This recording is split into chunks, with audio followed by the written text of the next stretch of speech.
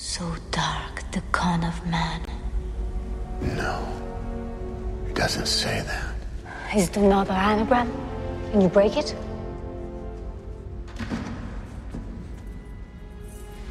Professor Harry. Harry. Moon, sermon, charms, demons, omens, codes, monks, ranks, rocks. Madonna of the Rocks. Da Vinci.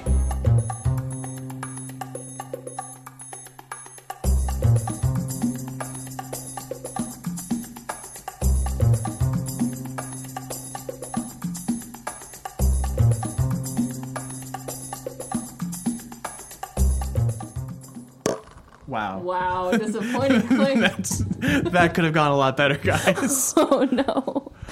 Welcome to the Dan Brown Code. I'm Lena. I'm Forrest. We're apparently drinking out of plastic glasses today. I swear they're glass glasses. It's just that they're so full of Aperol Spritz that the clink they made is disappointing and hollow and lifeless, much like the movie we're going to be discussing today.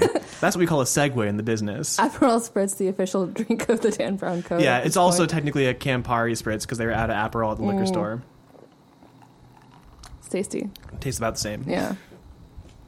So we watched this film. Oh, God, it took you a long time to watch it. I mean, I effectively watched it like twice, sort of. So I watched it half hour by half hour by half hour at like night when I was falling asleep and or not sober.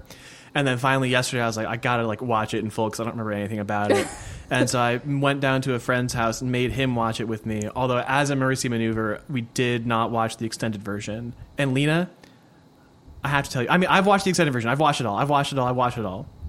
However, I didn't make my friend do it, but I have to tell you, I am so sorry. They're the same movie. There's no difference. I looked online this morning at like the differences between them, and almost all of them are like, 5 seconds added of more walking down a hallway. Why would you release that? I don't know. There's like 3 differences. Like Fash is a little more apologetic at the end. He gets an extra scene of apologizing, and like we get 20 more seconds of Silas's backstory, so we understand an earthquake helped him escape from prison as opposed to just nothing. You do know how much longer the extended edition is. It is a full half hour longer. It is 27 minutes long. And that is almost all in 10-second chunks just added to scenes because Ron Howard doesn't know when to fucking yell cut. I'm so sorry. Since Digital Fortress doesn't have a film, I get to pick the movie for Digital Fortress. Oh, that's fair. Actually, have you seen Hackers? I've never seen Hackers. That's like young Angelina Jolie, right? I think so, yeah. Yeah, that sounds right. We should just watch that. Or The Matrix or something. Yeah. Oh, God, The Matrix. I love The Matrix. Me too. Okay. But instead, we'll talk about the Da Vinci Code film. Yeah, let's talk about the Da Vinci Code, the movie. I want to start off by saying, this film, I watched it with my little brother. It is impossible to set your brightness or your sound for this film. Yeah. It goes between unintelligible and extremely dark to like extremely bright and loud and action-packed within 5 minutes. And it's... when is it action-packed? I mean, there's Ron Howard action-packed. There's a couple gunshots. There's a smart car chase. Oh my God, the car chase. I did a little better clocking the music this time around. I believe it's still Hans Zimmer, right? Yeah. For a man whose career has like been a couple good things and then a lot of fucking weak efforts, this is the weakest effort of all time. This is the weakest Zimmer. Like the weakest Zim, if you will. A couple different chase scenes have this thing under them that I swear to God, you just pull out a GarageBand. It's called Chase Scene Loop, and that it has to be what it is because that's what it sounds like. It's really awful. You get some like exciting swells at the very, very end. Yeah, but those. So I was watching it with a friend, as I said, and so that starts off. He starts just singing the melody, and he's like, and then it goes exactly where he's just sung. We're like, this is pretty predictable. And I was like, watch, what's going to happen? What's going to happen is the kind of pulsing violins in the background are going to continue and get louder and higher. And this melody the cello's doing right now, a French horn is going to come out and be doing it later. And sure enough, 1 or 2 minutes later, as Robert Langdon's walking through the darkened streets of Paris, French horn is on the scene, just doing this. Your friend got zimmed. Yeah, we all did. Do you think Hans Zimmer wrote the what's it called? The code songs? I don't know. The riddle songs? The riddle song, which is, it's do do do do. Yes. Do do do. God. Okay, let's start from the very beginning. It's well, I mean, from your first notes, I guess. I don't have notes. My first note is: have you ever seen a crowd going apeshit? Because it's just beautiful scenes, like action scenes in the Louvre that are just like, moving. I wish I had just watched that music video for 2.5 hours. It's a good music video, and it's not even. That's the thing. It's not even a bad film. It's just so poorly made and like. Boring, right? Like, there's bad movies that I love, like Geostorm. I highly recommend Geostorm. I've been meaning to watch it. I watched Rampage the other night. I like that a lot. Rampage. Is that the new one with Dwayne with The Johnson? Rock? Yes. I paid money to watch it again. Since I live with my parents and don't pay rent this entire year, I've been paying money for a lot of dumb shit. We open with the scene that we open with in the book, right? Yeah, Saunier getting chased through the Louvre by Silas and Great then getting casting shot. for Saunier, I would like to say. I like him a lot. He also does, like... I had to look it up and make sure he was actually a French actor because the accent work he's doing for a French accent is so cartoonish. He goes, "What are you talking about?" And it's my favorite thing in the world. Silas is there. Silas played by Pete Bellamy? Patrick Bellamy? No, that doesn't sound right. Hold on. Paul Bettany. Paul Bettany. There we go. Who also plays Vision. He does. There's something about Paul Bettany where I far prefer him without eyebrows. Like, there's something very strong and yet delicate about his face that it's doing on its own with just bones, that once you add eyebrows, it starts to look too British or something. Well, I mean, maybe you also just like it when he's painted weird colors. I do like that. He's hot. He's very hot. Even in they do a lot of work on his face to try to make it less hot. Like it's very sallow and sunken, and he's got really just sunken features in this, and they emphasize that and make him look like he's been awake for 3 weeks, and you're like, oh yes, right. It's just gonna be like Gerard Way, 13-year-old Lena emo band plus, like let me care for you. Yeah, and also, he is extremely sexualized. Like the scenes where he's tightening his silice around his leg are explicitly sexualized and orgasmic, and it's not my fault that I thought that. No, it's Ron Howard's for showing his arching foot as he It's been a bit of a dry spell on my end, and Alina. It was a lot for me to handle. It was very, very sexy. He has short hair, which the book Silas does not have short. He has long hair. Does it say he has long hair, or did we just assume that? Yes, we had a conversation about it where I assumed his hair, he was bald, and he wasn't. He's just albino, and he's these crystal blue eyes and this constant pained marble, like Michelangelo's David. He's a very tragic figure. God, he's so gorgeous. Okay. And then we cut to the exact opposite of sex appeal, which is Dan Brown or Robert Langdon giving a lecture. And as bad as his lectures are in the books, his lectures on film are 100 times worse. 100 times. So it's intercut with the murder scene, right? Mm-hmm. Or not the murder scene, but Saunier doing his stuff. Yeah. So in between that, and we get Robert Langdon pouring a glass of water, and then the other guy painting blood on the wall, and I'm this isn't enough of a parallel. Robert Langdon has this carafe that is exactly the same size as the glass he's pouring it into. It drove me insane. Just have a glass of water on stage. Tom Hanks has a haircut. It is so rough. It's so confusing, the haircut. Why? It's actually very similar to there's a Nicolas Cage haircut that keeps cropping up. Yeah, it looks like What's that. What's the film where he's the Weatherman? Have you seen the Weatherman? I've not seen the Weatherman. Okay, it's the Weatherman haircut where it's just lifted and backwards, but not like in the Proud Boy haircut. It's definitely just it's a little too long and he's balding. It's a little wavy. His hairline's receding, but he's got a widow's peak. Just the widow's peak is too far back. It's got a widow's peak, but the widow's peak is male pattern baldness. Yeah, it's disconcerting, and you never get over it, and it makes Tom Hanks look a million years old, and it makes him look like such a douche. It takes a lot of work to make Tom Hanks an unappealing figure, not unappealing in a sexual way, but unappealing in a avuncular uncle kind of way. You want to like Tom Hanks. In this movie, they make Tom Hanks unlikable and just seem like a dick all the time he's on screen, and that takes a lot of work. And the first thing we see him do, first of all, it says Professor of Religious Symbology, which I'm still not convinced is a thing. But also, the first thing we see him do is just like dunk on college students who are in college to learn, right? So like he gets on stage and he's like, what does this represent? I mean, and they're like, Nazis, and he's like, ha, you thought. In his defense, these students are dumb. I mean, like, so they're like incredibly eager beaver kiss-ups.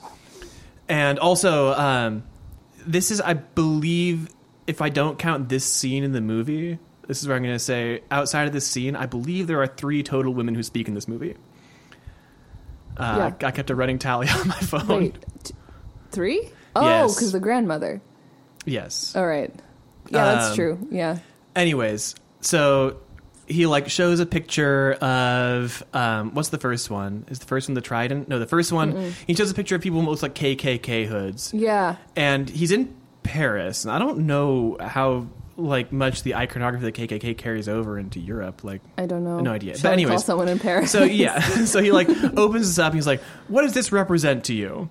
And then like instantly, he's like, "Hatred, racism." Just these people instantly. No one's raising their hands. It's chaos. And then Robert Lang's like, that would be very hurtful for these priests in Spain to learn. As the picture zooms out, and it's these priests in Spain in garb similar to KKK outfits. And then it's like a trident that pops up, and it doesn't look like the pitchfork. And he's like, yeah, it looks like a trident. And he's like, what about this symbol? And they're like, the devil, pitchfork, hell. And he's like, Poseidon would be shocked. And then I hate it. Finally, it's a statue of an infant nursing at a mother's breast. And this is the craziest one to me, because like I can sort of see how your first thing for KK is hatred and racism. I mean, obviously. And then how your first thing, if you see it as a devil's pitchfork, is the devil. But this third one is just like a child nursing at a mother's breast. Like motherhood. And like the mother has very clear like Egyptian looking braids on her hair. You're like, that's an Egyptian statue. And they're like, Madonna and child, Jesus. And you're like, no. And Robert's like, actually, this is Isis and her infant Horus. And like, oh. And then he uses that as the introduction to his lecture, as behind him all these like iterations of the swastika play. First the Nazi one, and then like one on the stomach of the Buddha. And it's like, oh my God, what's going on? And there's a peace sign, and then it turns upside down and morphs into St. Peter being crucified upside down, and it's insanity. He talks about we need to understand the symbols in our world, we have to like hunt through them to find original truth, and I don't see how that helps us find original truth. It doesn't. There can be no original truth, and at least some of the symbols he was showing us don't actually relate to each other in the slightest. Yeah, but anyways, sorry, go. No, please. I was just gonna say we cut to the end of his lecture after his lecture when he's doing a book signing. I want to make a confession. I saw the post on the flight instead of watching this movie, and I liked it. It was fine. I did not like it. That's okay. I found myself, for the first time in my life, attracted to Tom Hanks watching the post. I know. No, there was something about him being like brash and in his element that was different for me for Tom Hanks. Okay. And it was I thought better than his like kind of thing that he does most of the time. I'm going to have between 1 and 2 embarrassing sexual attractions later in this movie, so I won't judge you too harshly on this one. But I mean, Tom Hanks is not a sexual figure in our culture, right? No, he's like America's stepdad, but a nice stepdad. And like, I did not like him in Sully. I did not like him in I Am the Captain Now, whatever that was called. Captain Phillips. Oh, God, I hated that movie. I only watched like the last half hour of it. It's so awful. But I did like him in The Post. And so watching this film was confusing for me because I had just had a minimally sexual experience with Tom Hanks. And not in person. And then I had to watch this, in which his haircut is like a reverse Flock of Seagulls abomination. It's very bad. Okay, so Silas. Now we get some Silas after this. Yeah, we get like. It's so fucking hot. he's in his thing, and he's like, I chastise my body, and he like takes off his castigo corpus meo. Yeah, and he takes off his robe, and he's like pale and bloodied and muscular as all hell and broad-shouldered. His back is just ripped to shreds. He's got scars on both legs where his Silas goes pretty high up his thigh, ladies and gentlemen. And we see almost everything. Oh yeah, we definitely see booty for sure. Oh, a lot of ass. And his eyes are so bright blue, and unlike in the book. Yeah. And he takes it off one leg and he puts it on the other, and there's like blood dripping. And then he tightens it. It's like, and then he like goes up on his tiptoes, and we like get a close up on his feet arching and like into the flesh of his thigh, and it's a lot to handle. It's really, not really early. It's about noon on a Sunday. And it's a lot to think about. I'm going to go to church later. Yeah. I'm not. Okay, so we go to... Robert Langdon is signing books after his lecture. Mm-hmm. And who's there? Leon the Professional. And Dan Brown. Oh, and... Wait, is he? Yeah, he's in a background. Oh, fuck that. I'm so mad now. And yes, Leon the Professional shows up as Fesh. No, he does not show up. Collet shows up. Collet is one of my embarrassing crushes in this movie, and he's like kind of a gross, fat, like balding guy. Yeah. But he makes it work for him. He does.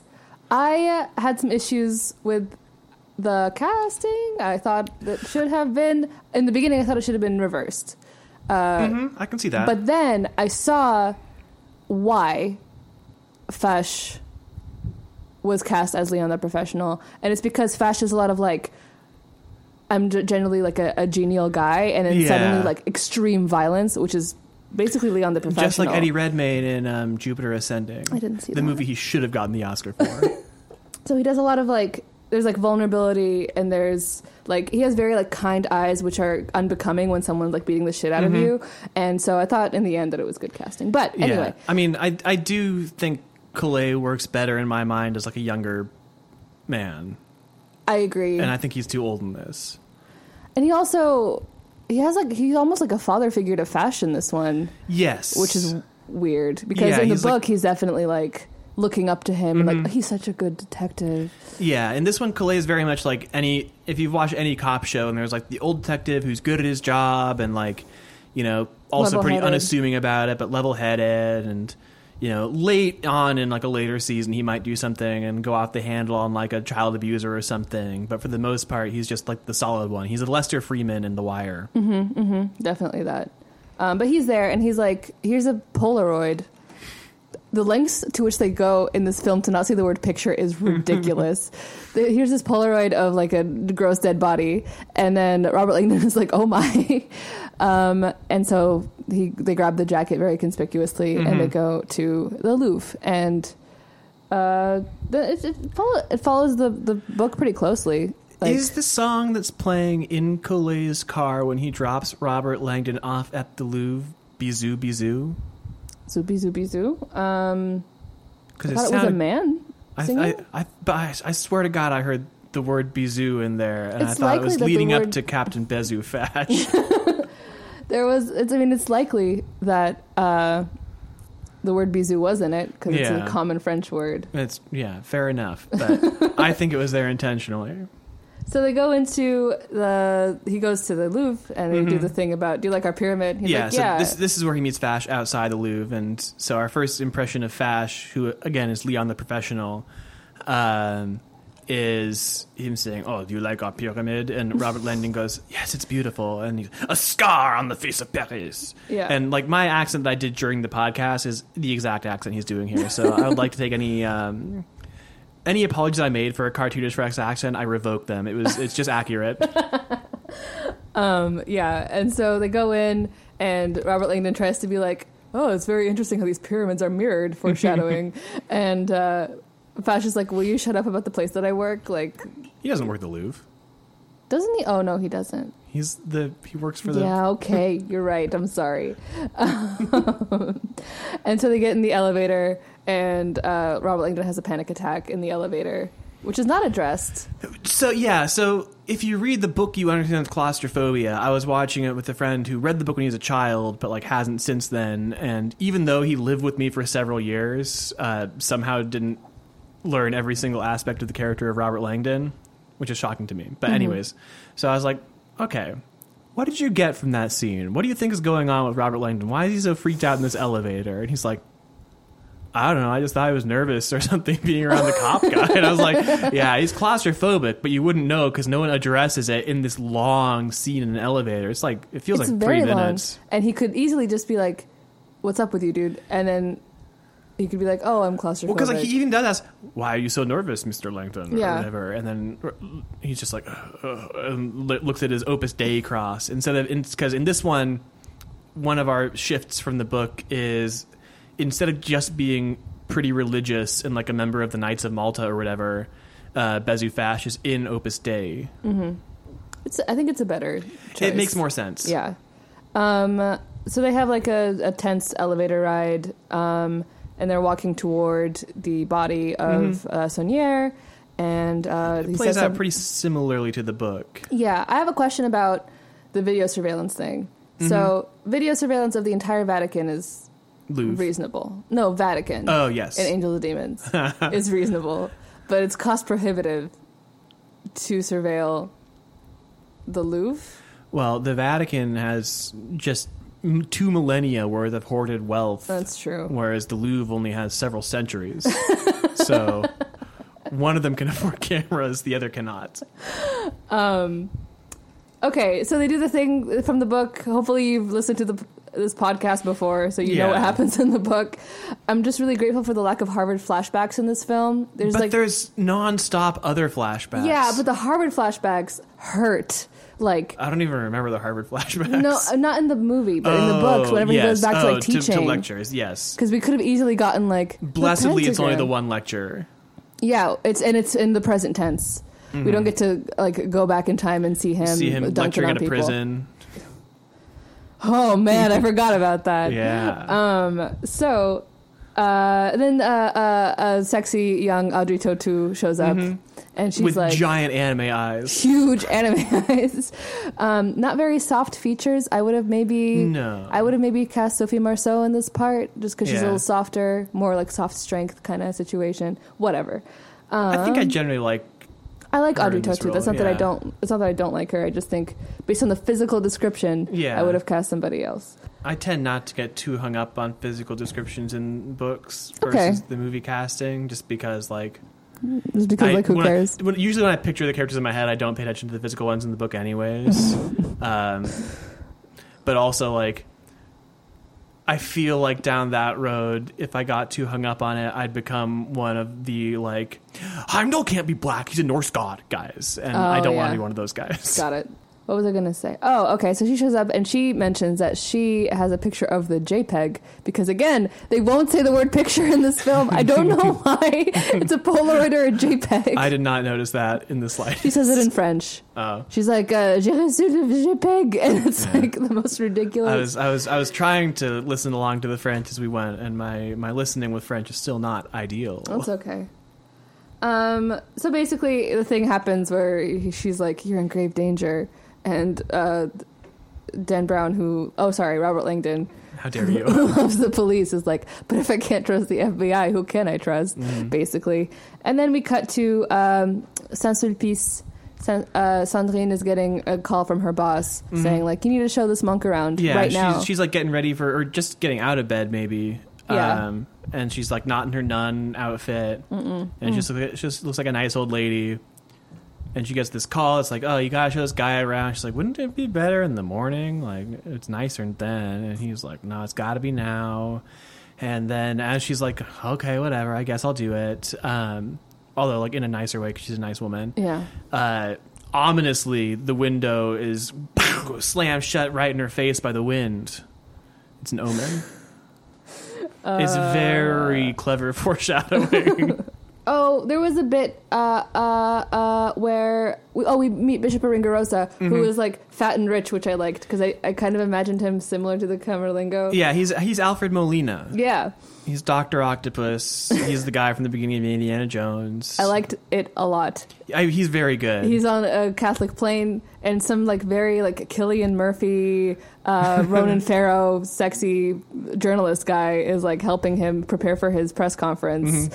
He was cute. I don't know. To each their own. Are you not into the high cheekbone Cillian Murphy? I'm into Cillian Murphy. Okay. I'm not into Ronan Farrow or the guy on the plane. Okay. I am. And I was like, who is this guy? But we only see him for like a hot second. Yeah, so. he just gets yelled at by Aringarosa for helping him. Imitating a press reporter, Jesus, too zealously. Okay. Sophie and Robert are in the bathroom doing conspiracy stuff. KISSING. They are not doing that. No. They never do, actually. No, I don't think... I think they realized that... I think they widened the age gap between them in this movie. Yeah. And also took a look at the way Tom Hanks looks in it and look at the way Audrey Tautou looks in it, and we're like... And also realized, like, turning a Harvard professor into... James Bond doesn't make any sense. You don't get a different woman every film. Well, Indiana Jones. Does he get... But he's actually Harrison Ford. That's true. That's true.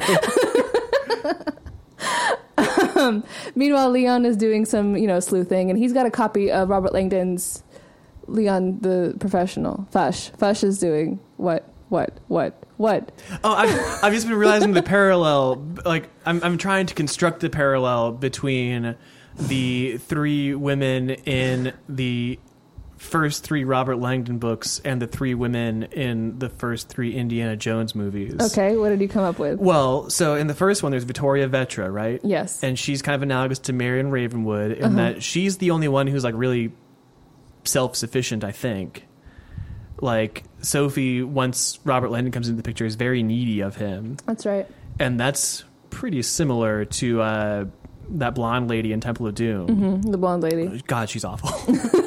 And then, spoiler alert in Inferno, isn't the love interest in The Last Crusade the one who turns out to be a Nazi working against them? Yes!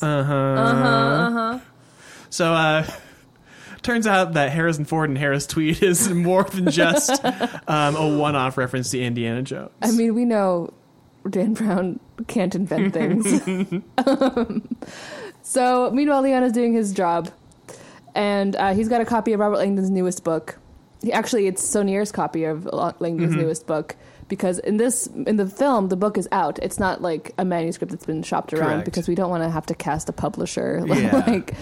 They do the putting the thing in a bar of soap and throwing out the thing, and then Fash leaves out the window and gets mad and sees a truck and it's like merde. And there's a lot of merde in this movie. It's pretty good. We don't get the scene of the poor truck driver staring at it, Fash throwing the soap, which is all I wanted to see. It would have been wonderful.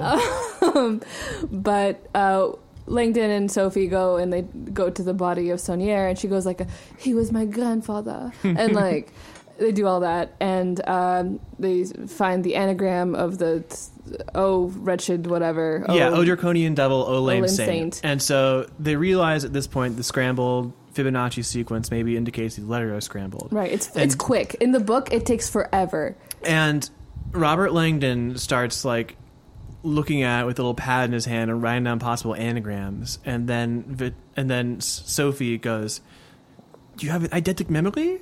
And he's like, "Not quite, but I generally remember what I see." And how does a photographic memory help you with anagrams? It does not. Also, I would like to double stress that seeing someone try to work out anagrams on a notepad does not hint to you that they have eidetic memory. No, not at all. And like they do the thing that like Sherlock does, where it's like they highlight letters of the thing. They bold. And it's very Sherlock. Like who made that movie? Who does that Sherlock Holmes? Guy Ritchie. Is it? I mean, Guy Ritchie directs it. Yeah. Robert Downey Jr. plays Sherlock Holmes, right? Yeah. It's very Guy Ritchie Sherlock Holmes. A lot of this film is. And Psych. Yeah. And surely a ton of other things. So he tries a lot of different shit, and he should start with Da Vinci, because the Seigneurs in the Shape of the Vitruvian Man, and they're like right underneath all the Da Vinci works. So start there. Yeah. But he doesn't. He starts a lot of other kind of dumb garbage. Shit. Yeah. And then he's like, no, it can't be Leonardo, the Mona Lisa. Yeah. And then it's like a almost instant cut over there, isn't it? Yeah, they run to the Mona Lisa. It says "So Dark the Con of Man," and I learned from the IMDb trivia section on this part that. Would you believe they wouldn't let them write on the frame of the real Mona Lisa? I could tell from the way they shot it. They had to use a prop. So they go. It says "So Dark the Con of Man," and he's like, "It doesn't say so dark." No, it can't say that. And it says instead, the Madonna of the Rocks. And he's like yelling words. He's like, moon, rock, Rome. And she's like, Madonna of the Rocks. And so I'm glad we don't get the, oh yes, so dark, the con of man. So no, we just get dark. The hint of that. Later on, he does mention that phrase. He like says specifically it's a prior Scion phrase that he's aware of. And I'm like, fuck you. No, Is it's it? not. No, it's not. He says it later on. I think when they're at Lee Teabing's house, he's like, and truly it was a dark con of man or some shit. I think it's when they were walking through the Bois de Boulogne, which they do. They walk through it. Do we see someone getting head in silhouette? We sure do. So this part of like figuring out the puzzles goes really fast. So they run out to the. Oh, they have the key, and they're like, we got to get out of here, basically, because they hear sirens coming. Well, first of all, so when it doesn't say that, and then she pulls up the key, like, this can't be this. Jesus Christ, I think they might have like seen that in the book, Sophie is too useless. Mm-hmm. And so I think they might have steered a little too far in the direction of making Sophie useful, and by accident made Robert Langdon too useless because he doesn't do shit. He really doesn't. He solves the one anagram. Yeah. Yes. And then there's only one cryptex in this movie, which sucks. Spoiler alert. Whatever. So they're running, and they leave, and they apparently there's a car chase in a smart car. Get in the smart car, do the car chase. Sophie is an amateur stunt driver. Yeah. They drive to the embassy, and then she somehow doesn't notice all the cops outside of it until she's like 20 feet away from them, and she's like, "Merde!" And they have their lights on, lights on, and everything. Like we've seen them for like at least 10 seconds before she notices, and it's like Sophie. And she's like, "Oh, merde!" And then she guns it in reverse, gets on the sidewalk, and like goes through like cafes and shit, and like backwards. She's driving backwards through Paris. It's amazing. And then does she pull some kind of J turn to start going forward before? No. Or she does it backwards. She goes backwards through those trucks. God, it's so a dream moment. That's so cool. So there's there's two trucks and they're very close to each other, and she drives her tiny smart car through them. And like all every car in the scene is in motion, so there's two big ass trucks going through an intersection with a little space between them. Yeah. Sophie whizzes her smart car in the gap between those routes. It's like, you're not gonna make it, you're not gonna make it, you're not gonna make it. Just like Kira in Solo, a Star Wars story. I haven't seen it. Do you spell Kira Kyra? Or no, I think it's QI''RA because it's Star Wars. Because I saw it on a Denny's menu. Dumb. Also Ron Howard. Holy shit! As I said on Twitter, Ron Howard can catch these hands. God damn it! But unlike Han Solo, Sophie Naveau can do this particular maneuver in spite of Robert Langdon's protests to the contrary. But who can't do it are all the cops following them. That's right. So she does that, and then she does not a J turn, my friend, but one of those like slam on the brake 180 turns. So before last night, I would have not known what a J turn was, but last night I was playing the video game Forza Horizon, and I got in reverse doing quite quickly, and then pulled that maneuver in my car, and it said "nice J turn." That's a J turn? So I thought that's what a J turn was because the video game told me I did a good one. It might be wrong. I didn't do any more research on it. Anyway, they're driving forward. Okay, so basically, the whole thing that happens in the train station they don't do, where they buy the fake ticket, but they do ditch their car at the train station and get a taxi. They take the taxi to Bois de Boulogne, not because they need to get somewhere, but because they need a secluded spot. They need a place that the cops won't go, basically. So they go to Bois de Boulogne, and There's, sex workers and drug addicts and, people who hang out in places where the cops don't go. And they're walking. So they find a picnic table where a man is cooking up some meth, I think. It looked like heroin. Possibly heroin. He's cooking up some kind of drug with a little apparatus. And Sophie's like, I'm a police person. And he's like, okay, so what? And Sophie's like, I will give you 50 euros if you give us all your stuff. I mean, my favorite part is when she's like, I'm with the police. And he's like, what are you doing here? It's not like, he's like, shit. He's like, why? My little brother had a lot of questions here, and his questions were namely, did she pay 50 euros for a table? Yes. To sit at a table? Well, she also got his hypodermic needles and his candle. And also, couldn't she have just been like, I'm a police officer, leave this table? Well, I mean, he clearly did not care. Right. She pays 50 euros to sit at a picnic table in a place that is all secluded. They never use the picnic table for anything. But she's also a good person because, when she gives in the video, she's like, buy yourself some food. And it's like, that's probably what I'll do. So they get the table so that they can have somewhere to sit and think, which you don't need.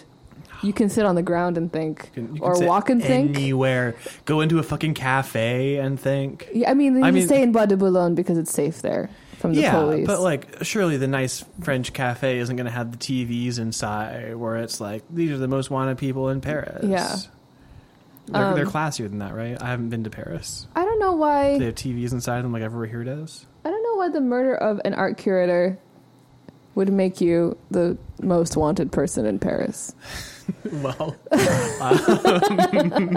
The most wanted person in Paris? Really? They're like more dangerous people in Paris. I don't know. I mean, there is that story recently about that guy who, for the 4th time, did an incredible, wild, movie grade prison escape by bringing a helicopter into the prison and shit. Did you read that? Yeah, I did. That kicks ass. Yeah, it's amazing. They should be the most wanted. A, let's watch a movie about that guy. B, let's just watch that movie and fuck this shit. Oh man! So they pay $50 for 50 euros, $65 for a table. You don't know what the exchange rate was then. Then? No, yeah, I don't. Nice try. There's some flashback casting about.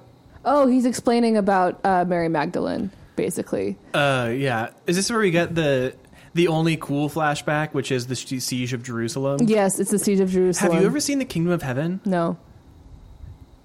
It might it's Orlando Bloom as I think Hugh Ibelline, and then I don't know who plays Saladin, but it's just them, and it kind of kicks a lot of ass. It's too long and pretty boring, but the siege of Jerusalem part of it is very good. There's trebuchets firing away and shit. Yeah, it's like that scene in this movie, but bigger and better and longer. Okay. It's really good. All right. There's also there's a lot of boring shit around it too.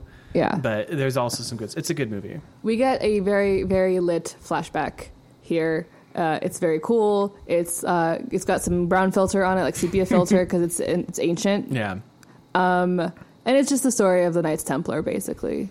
Well, the made-up ass story of the Knights Templar, yes, where they are from the inception organization out to find the Holy Grail in Jerusalem and control the church with it. Yeah, there's some pretty incredible casting of popes and things. Mm-hmm. I was really proud of it, and I was proud of Ron Howard for it. And does the shot of the Council of Nicaea come here or later? No, it's here. Yeah, it's here. It's deeply cartoonish. It's just this big, crazy Roman hall style place, and it's chock full of people screaming at each other. It's so good. They're all kind of waving their arms in slow motion because it's the past. It's so good. There's a crossfade of Robert Langdon talking. He's talking about stuff, and there's fire around him. It's very silly. My brother cracked up. My brother is 13, y'all. Everything is funny to him. I mean, I was laughing too. And so he was like, it's the greatest story ever told. Everybody in the world knows about it. And I'm going to tell you, only Christians give a fuck about the Holy Grail. Excuse me. Are you not familiar with the motion picture, The Greatest Story Ever Told? I am not. It's about the life of Jesus. It's not about the Holy Grail. See, I am not a Christian. Never happened. I think you'll find they wouldn't be allowed to call the movie the greatest story ever told if it weren't the greatest story ever told. There's laws about false advertising, Lena. So they get it in a taxi, I think. Yep. Oh, they look at the key and they're like, "This is obviously a place to go." Yeah. Then they go to the Swiss bank. They go to the Swiss bank. The set is shit. We don't get to the Swiss bank yet. Okay. Actually, first we get to Ringarosa at his meeting.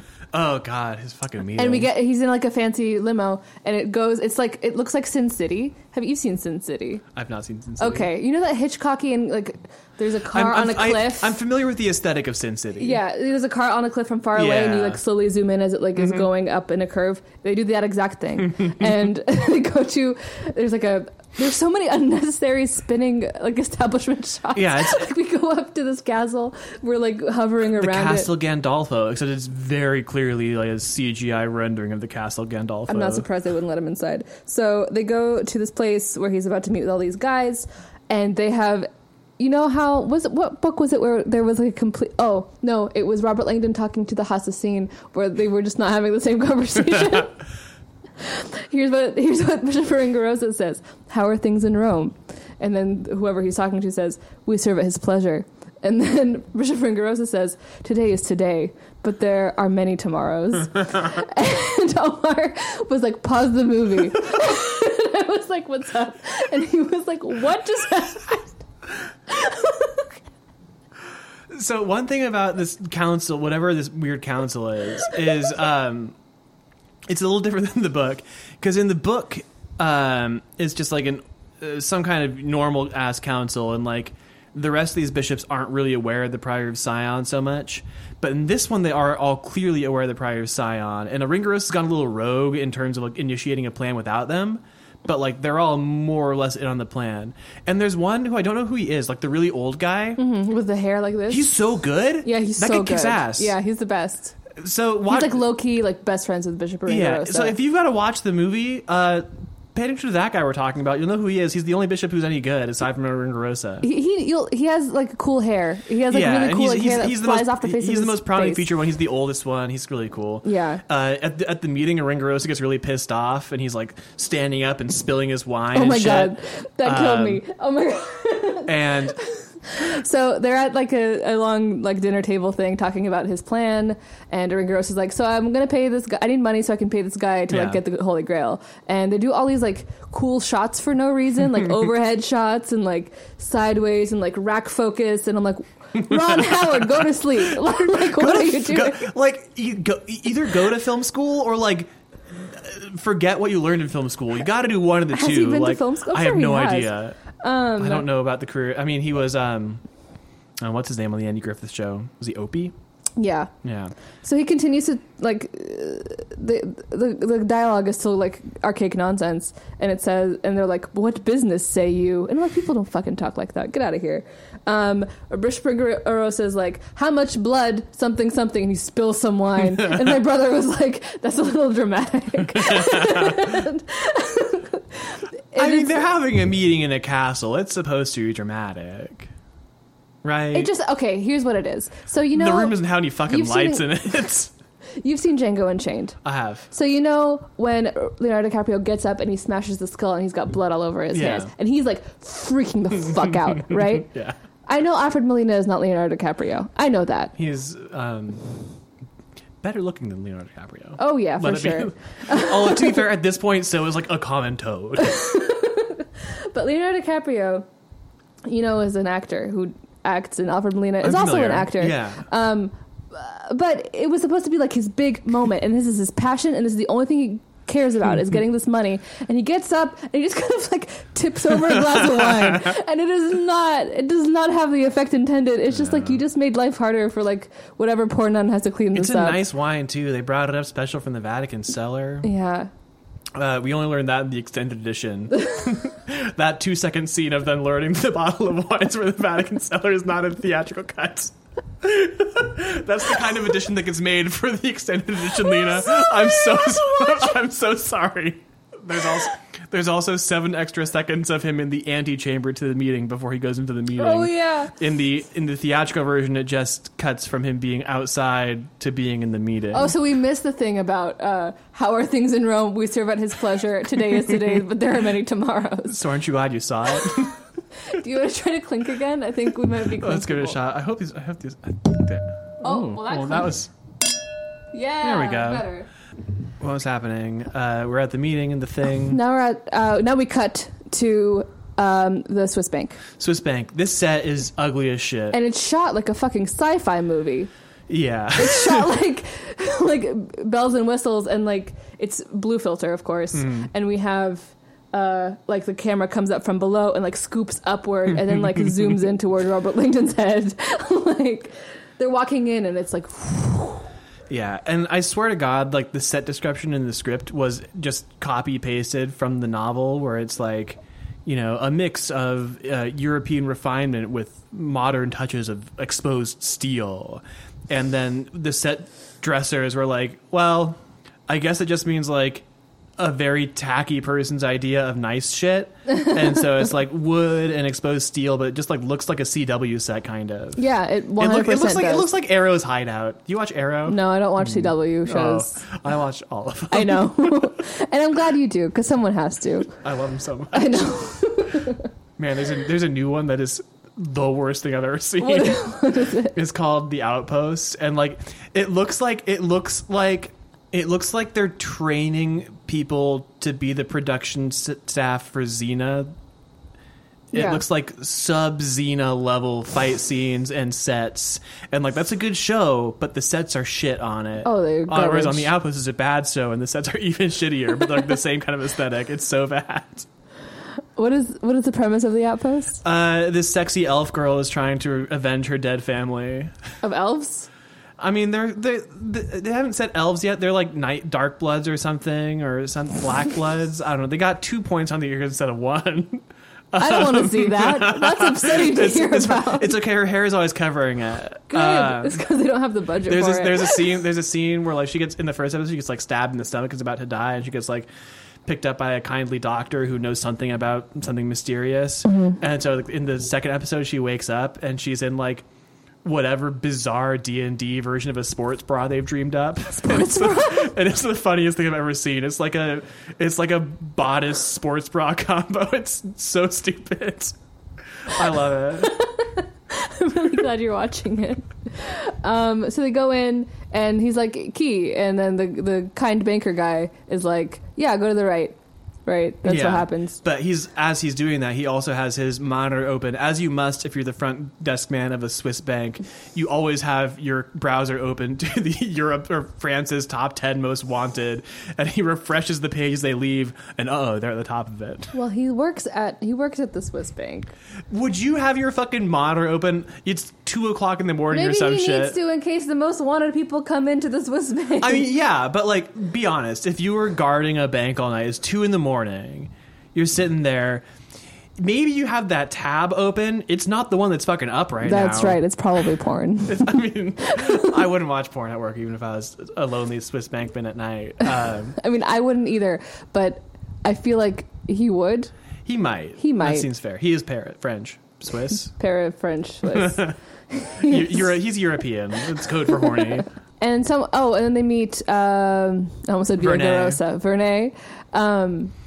He's got some hair too. It works a little better for him, but it's weird. He's doing, I don't know. Yeah, his hair's weird, but it was like 2004, so what am I going to say? Everyone's hair was weird. Except for mine. Mine was great. Mine was pretty weird. My hair was shit then. My hair was fluffy. And so he's like, we have been doing banking since the beginning of banking. And I'm like, oh, the Knights Templar? Oh, I didn't even think of that. There's so many gimmicky shots, and it's the most forgettable soundtrack ever, and Tom Hanks is bad at expressing fear, and it's just bad and bad. But they do the exact thing that they do in the book, where, okay, not quite. So he's like, okay, you just need your account number and your key. And she's like, what if I've misplaced my account number? And he's like, then you're fucked. I don't know.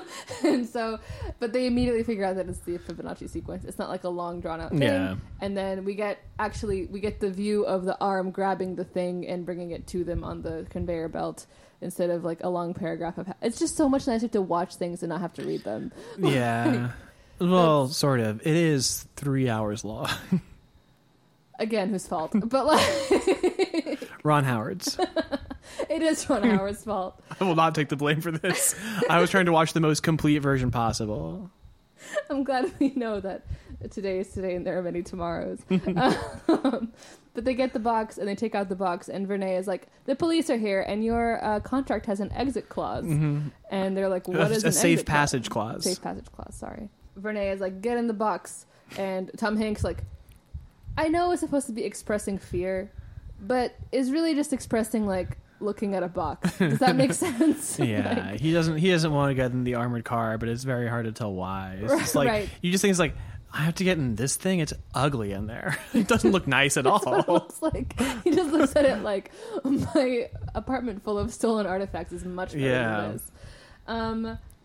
They do the Rolex scene, which is cool. Mm-hmm. It goes well because it's with Collet, and Collet is dope. And he's got like a cigar, and he's like, "What, do they all have Rolexes?" And Vernay is like, "I'll sell it to you for 35 euros." I also kind of like that. I think that Vernay tries to throw Collet off his senses in a way that he doesn't in the book, where, you know, at first Vernay is like asking about it in French, and then he's like, "Oh, I'm from Zurich. I don't speak French, English." And then Vernay's like, "Anglais, oui."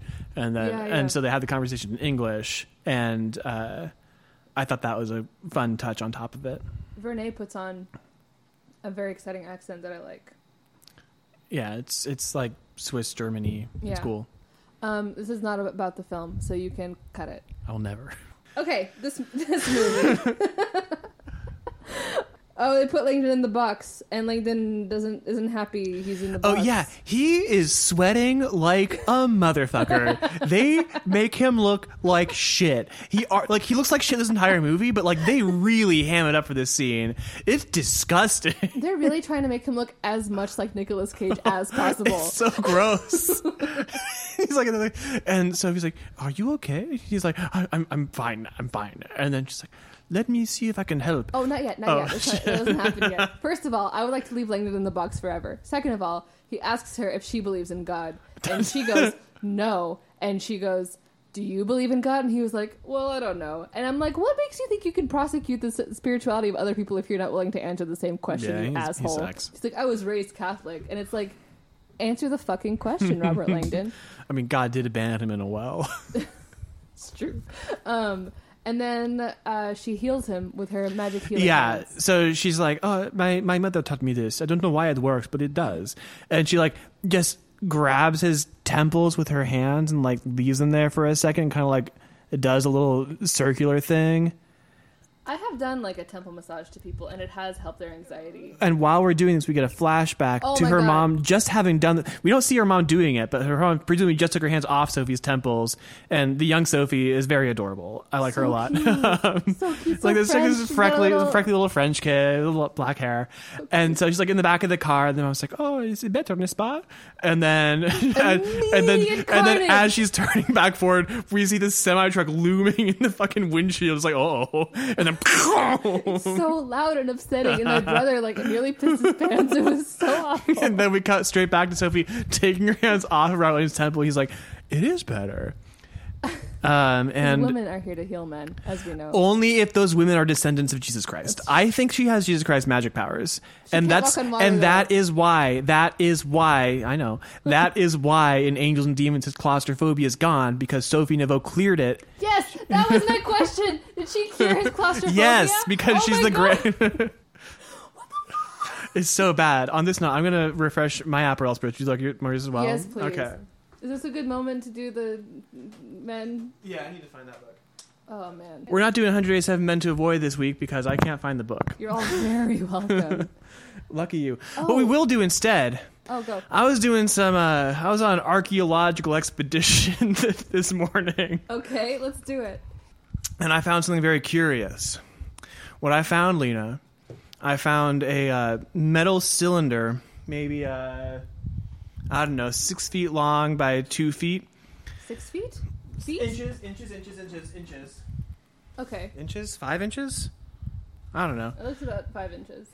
It's a brass cylinder. It's got 6 rows of letters, so 26 letters of the Roman alphabet engraved around it. And you can it's kind of like a cryptex. And it came with a clearly ancient piece of parchment I found with it. What fire was it in? It's impossible to say. But it's some kind of riddle. And I'd like to enlist the help of you, the podcast listeners, to help us solve the riddle to the cryptex. All right. A callous word that nonetheless inspires is all the key the simple tube requires. We love tubes. The scribe in the past loved tubes. The one who does the work yet stays unseen might well be one to find what lies within. So yeah, we'll post a picture of this in case you need help deciphering it. But we need help deciphering it. I can't solve this puzzle. So help us out, and we'll see where this trail leads. I, for one, am very excited about it. So wait, what do you want the listeners to do? I want them to figure out what I need to enter into this cryptex. It's a 6-letter cryptex because in the past, unlike in Dan Brown's fevered imagination, the actual historical makers of cryptex used 6-letter versions and not 5-letter ones.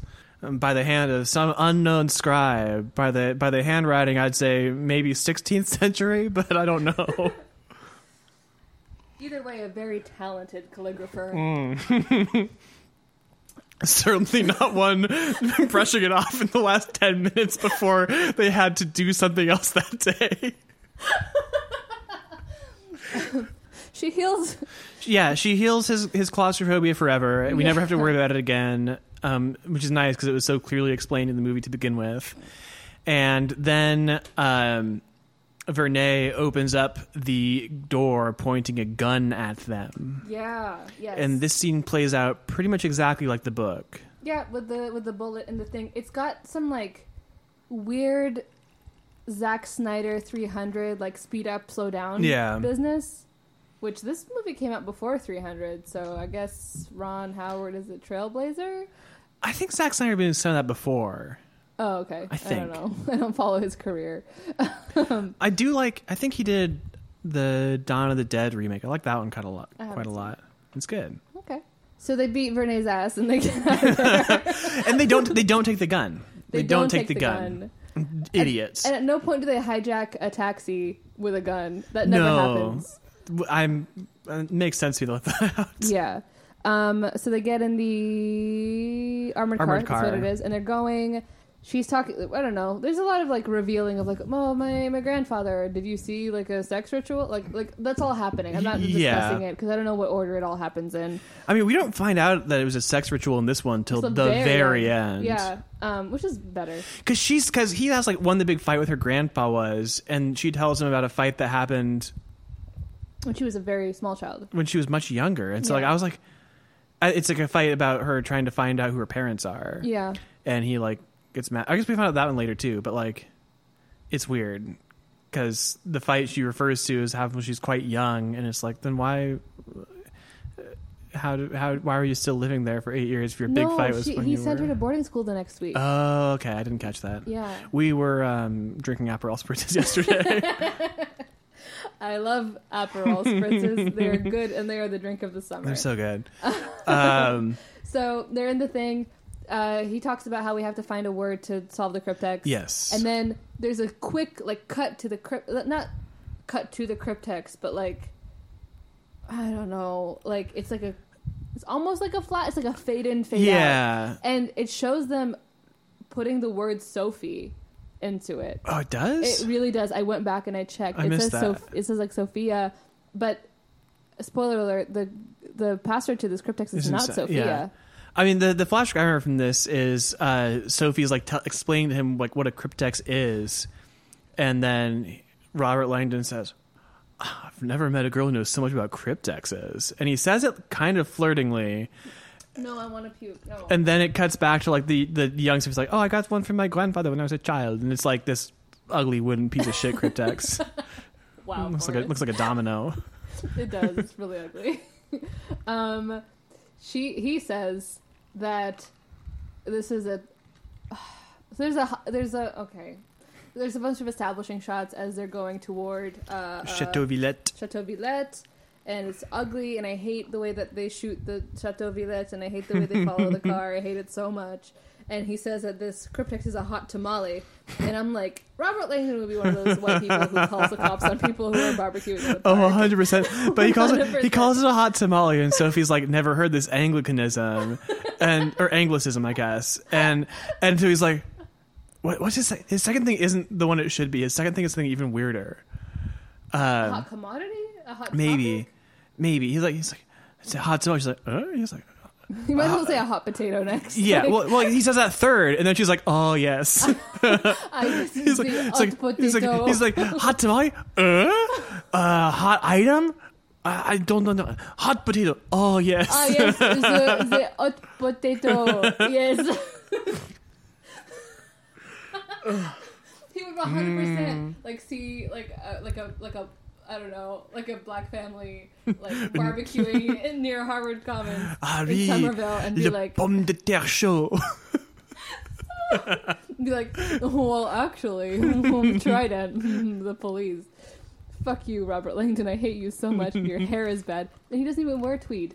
You're not even Harrison Ford in Harris tweed because you're not wearing tweed in this movie. It's rough. So they go to the Chateau Villette. I'm sorry. And Lena's having a breakdown. This is now a death metal podcast. We're having a breakdown. Death metal, emo, pop, punk, just punk. No, I don't think so. I think it's only one genre. It's probably ska. New Orleans Bounce has breakdowns. That's true. God, New Orleans Bounce kicks ass. Have you ever watched Treme? Yes. I love Treme. I haven't seen a lot of it, but I've seen. I love that show. Listener, look. First of all, sober, I hate Robert Langdon's portrayal so much. Tom Hanks's portrayal of Robert Langdon. So much. It's so awful. I hate Dan Brown. I hate Robert Langdon because he's like extreme Dan Brown. And I hate how Tom Hanks plays him. And I have a couple Aperol spritzes in. I haven't had any solid food today. And no. I had a heavy breakfast this morning. I'm happy for you. Now the local food hour is over.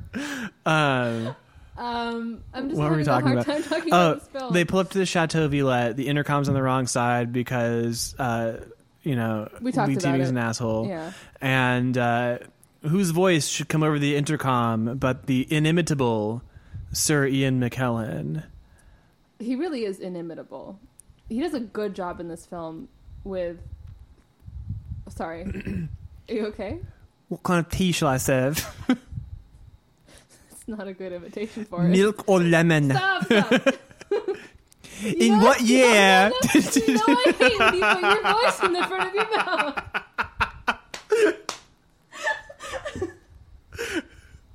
Please.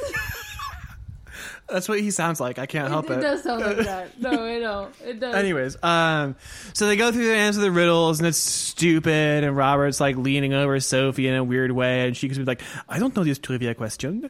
And he's like, I'm not sure. And then at the end of it, Ian McKellen says, you may pass. And man, remember that other movie? Yeah. Well, no, you shall not pass. Right. His iconic line from the Fellowship of the Ring to the Balrog, the flame of Udun that guards the mines of Moria from the passing Fellowship. That creature of Morgoth. You know, I've never seen like a full Lord of the Rings film. Oh, Lena, you should not have told me that. They're so long, and I don't care at all. My brother stole them and they're in Boston now. But we have all three extended editions. I'm sure you do. And so does my boyfriend. I used to come home like every fucking day in 9th or 10th grade and watch them with a different commentary on. Didn't you have things to do in 9th? Not at all. Not at all. No. And do you think you could go head to head with Stephen Colbert on Tolkien or no? Probably not. Okay. But maybe. I want you to try. Yeah. I want to see it. Yeah. No, I haven't seen We the can make films that happen. because I am not like a big fantasy person. Yeah, that's fine. And my boyfriend keeps trying to get me to watch them, and I won't do it. That's I watched fine. like a YouTube version where they like cut all the films together, and we're like, this is what you need to know. So I did like a SparkNotes version. Yeah, that's probably sufficient. Yeah, it's fine. But yeah, I am aware that he does say, you shall not pass, and so it's similar than you shall pass. And that's the last interesting thing that happened for the next half hour of the movie. Right, so the rest just happens, the film. Them in Chateau Villette, where Langdon and Teabing are trying to explain to Sophie the entire thing about the Holy Grail and Mary Magdalene, is arduous. They try to introduce some conflict because, like, in the book, Langdon's kind of on the same page as Teabing, and they both kind of believe in this theory, but, like, in the movie, they try to make it, like, have a soupçon of conflict by having Robert be skeptical about it. And so, like, they get in these occasional yelling matches where it's like, oh, God, this is so stupid. Why are these idiots yelling about this? Oh, I want to die. I mean, I think the reason that they do it, though, is to show that, like, Teabing is a bit of a zealot, right? Yeah. He's willing to bend facts to fit his worldview. Because, spoiler alert, that's what he's all about, right? Yeah. He's such a fanatic about the Holy Grail that he's willing to kind of do whatever, including, like, bend the truth and murder people. And so I get why they do it, because it helps lay the groundwork for, like, Teabing's a little crazy, you know, whereas in the book it kind of comes out of nowhere. But it is arduous, and, like, if I was telling a story like Teabing was, and Robert Langdon kept interrupting me, I would whack him with my cane. Yeah. I also like that instead of having crutches in this one, Teabing has these two kind of like 3/4 length canes that he uses instead. Yeah. It's way cooler. It's way, way cool. I like it a lot. He's still kind of a weird creep. According to the trivia, Ian McKellen wrote a backstory where the giant portrait we see next to him all the time of this like random lady is his dead wife, and like I kind of liked the idea of Teabing as perpetual bachelor. I felt like, again, he should have been portly. That's always my feeling with Teabing.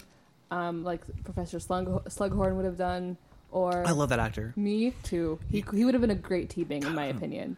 I don't know. I think James Spader could have done the job. Yeah. I'm not one for overcasting James Spader. I don't think he should have been Ultron, but I think he would have done well here. I mean, he was fine as Ultron. Like anybody could have been Ultron. It would have been fine. I found it really distracting. I don't know. I'm so bad at recognizing just voices isolated. I mean, especially in the fucking. I guess Ultron's not a Transformer, but.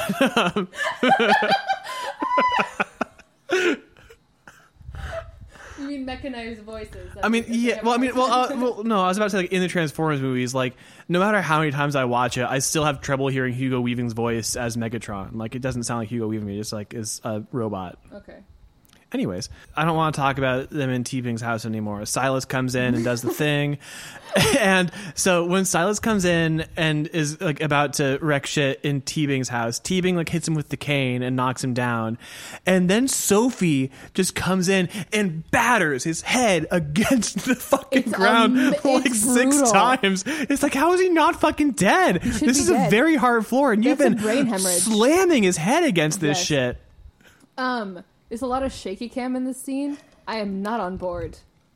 I don't like it at all.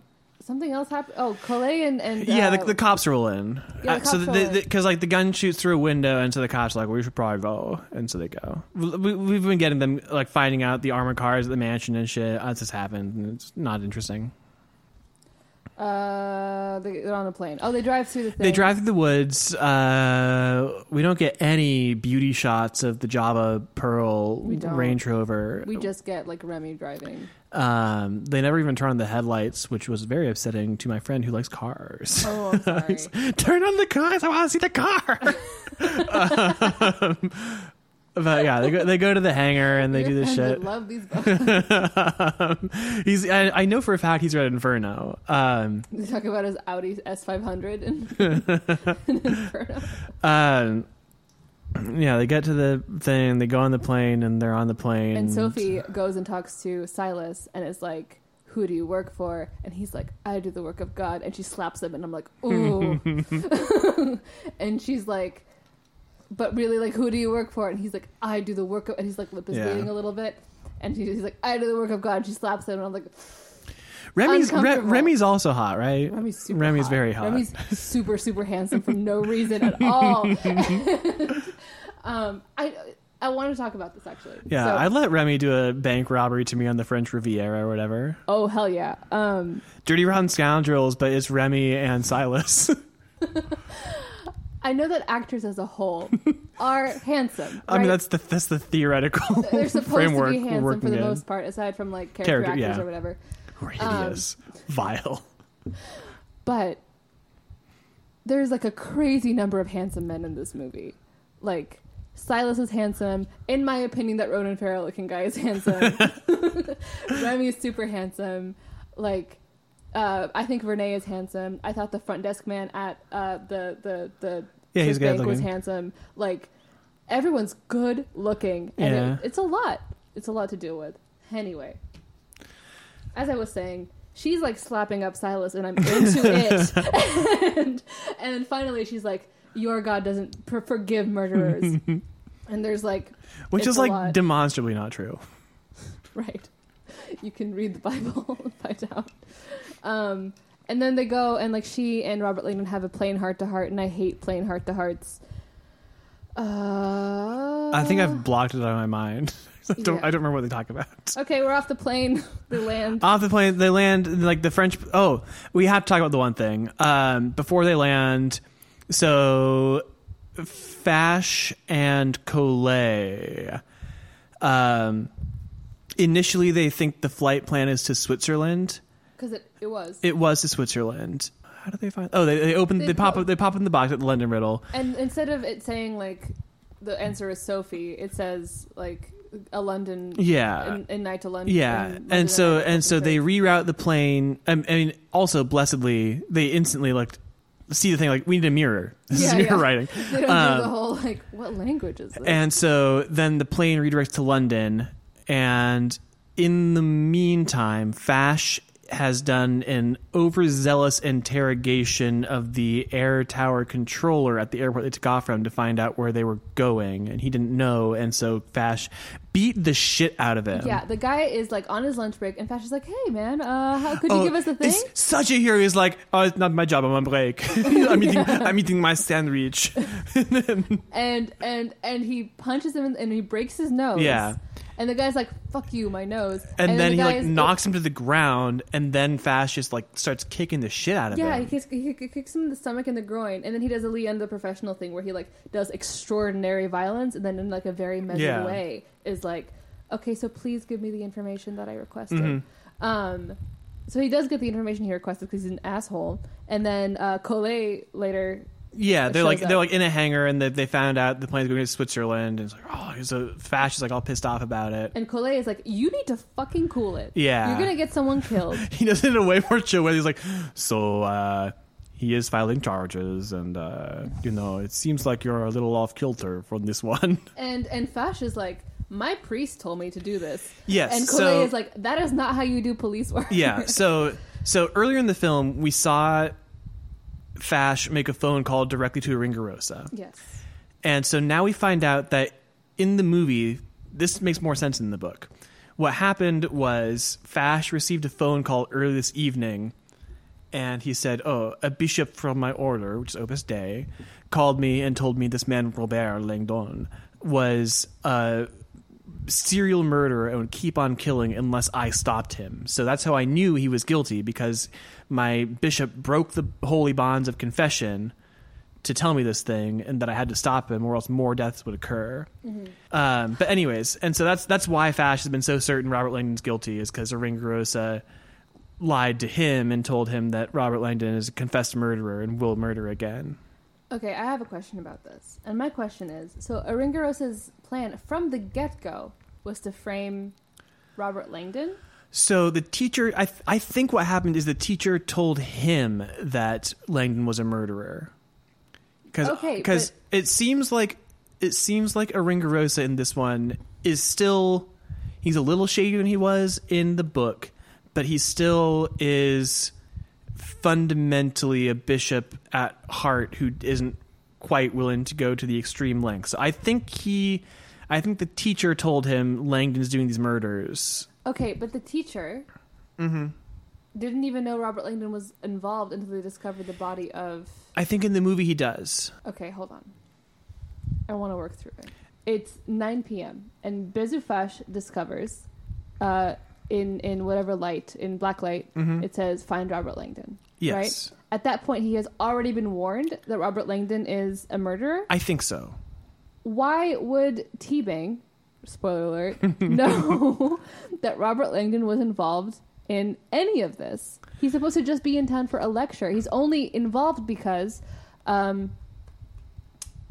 of his own volition, having read Langdon's book and knowing that he's in town, asked his granddaughter to search for Robert Langdon.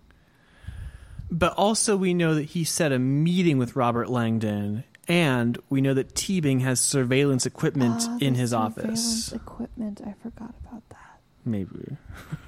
Okay, it's not strong, but it is not strong. But it's holding together. Okay, sorry. Where were we? So at the end of the conversation where Collet kind of like does a very mild confrontation with Fash, and has like kind of grokked the reason for Fash's actions, she's like, well, the plane is rerouted to London, not Switzerland, where there is no extradition. And so then they're going to go to London. Okay, so Collet is not writing. Like, I remember in the book, Collet was like ride or die for Fash no matter what he did. He was like, Fash has a plan. Yeah. And in this one, Collet is like, you need to fucking cool it because I have kids at home and I cannot be involved in this. And he does have kids at home. He talks about his daughter, which was nice. I didn't catch it. Oh, okay, I did. Ian McKellen is doing a good job in this film. I think it's not his best job, but he is doing better than many actors. It's in this no film. Magneto. It is no Magneto. So they do the plan where they like run out of the plane and get in the car. Well, it's more annoying than that. So like first we see the plane pull into the hangar, and then we see the steps coming down. Ian McKellen walking out, and he like talks to the police, and he's wearing a newsboy hat, and he is. And you know he has a whole thing with the police where they're like, we have reason to believe you're smuggling a prisoner on board. It's not in the front of my mouth. It's not in the front of my mouth. I'm doing it's a different accent. It's a different accent. It's very subtle. I do a lot of good accent work. And he's like, no, I'm just an old man. Sean Connery. Fuck. Anyways, and so he's like, you can shoot me if you want, but like also shoot us if you want. Start with Remy. There's no one on the plane. I have a medical appointment to get to. And they get in the car and wait for the police to like go on board, and they go, we got a bad tip. And then we cut back 5 minutes to see the plane rolling into the hangar the first time, and before it turns around, the steps come down, and that's when Langdon and Sophie and Silas come out and get in the back of the limo. So, just that little flashback, an extra flashback in there. It's more like a town car than a limo, this one, right? Yeah. It's not a stretch limousine, so we don't have the issue of the geography of the limousine. And then delightfully, as they're pulling out after the costume, like, it's like, he becomes like, tips his head like, never trust the French. No. He says literally, the French cannot be trusted. And he just like drives off into the sunset. And sure enough, they go to Temple Church. They go to it. It's cool looking. But we don't get like any beauty shots of it. We just see like these like low ass angles of sides of walls and shit. Yeah, round walls. It is weird because when you see the Temple Church in the film, it makes whatever happened in the book make no sense. No. Where they're like walking around in a circle and like just suddenly notice that one of them doesn't have like a figure on it. They're just all lined up there. And there's no like altar boy in this one to complicate things. Dan Brown wants to write about places that exist in the real world without thinking that we'll look up what they look like. Can we talk about... So, like, it plays out like in the book, they're looking at the thing, and then Silas comes in and, like, has a knife to Sophie's throat, and then... So hot. And then Remy comes in, and Robert's so like... hot also. And he's like pointing a gun at Sophie and Silas, and Robert Land's like, no, you can't shoot her. They're too close together. You'll hit both of them. And it's like... We can see that, Robert. And you don't have a clear shot. And then Remy is like, oh, but I do. And he like turns his gun at Robert Landon's head. And you're like, shoot him. And then, Silas leaves with T-Bang. as Silas left, he pushed Sophie to the floor. Robert runs over to help Sophie. They're now standing up across this wide open room from Remy, who's pointing a gun at them. How do they escape from this situation, Lena? Is this where there's a convenient bird? Several birds. Notably a convenient set of doves. There's a bell that rings in the church, as churches have, and it scares a bunch of birds that are living in doves. This is important that they're doves, Lena. Doves are a symbol of the Holy Spirit. This is I fully believe this is supposed to be a direct intervention from God Almighty in the form of the Holy Spirit to let Robert Langdon and Sophie... Save Sophie, right? Yeah, exactly. And so Robert and Sophie start running away, and somehow Remy is distracted long enough by some doves flying pretty high overhead and they're flapping wings that he looks at them and doesn't notice them running away until they're too far away, and he like tries to get some shots off and fucking misses them. It's like, this is a wide open fucking building. You cannot be missing these people. There are like 25 doves though running around. It is bananas. It is ridiculous, but they do escape.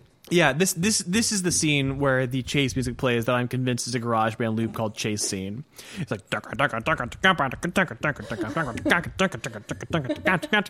it's so fucking shitty. Oh, how strong do you make these sprints? Not that strong. I mean, like they're like lightweight. Between the ice and water, they're like. It's kind of part of what I like about them is like. Once the ice melts, it's like all water. I think you severely like underestimate how light of a weight. That could be.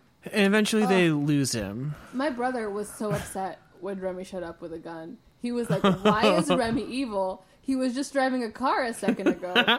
And now he's evil? He has a gun? I mean, you gotta learn someday. Everyone's gonna turn on you, Omar. Nobody is to be trusted. Trust no one. No, but the thing is, in the book, like, Remy was like, there was like internal monologue, so he would like look at you'd see him being like, shady earlier. Oh, But like in this one, he's just like, I'm driving, now I have a gun. Yeah. Like, well, we see him like get the gun in the limo and like look at Silas. Yes. And we're like, oh, you're gonna free Silas. Yeah. And so Robert and Sophie lose Remy. Mm-hmm. Remy meets back up with Silas. Mm-hmm. Well, first, Collet goes into the loft and discovers the surveillance area. Only in the extended version.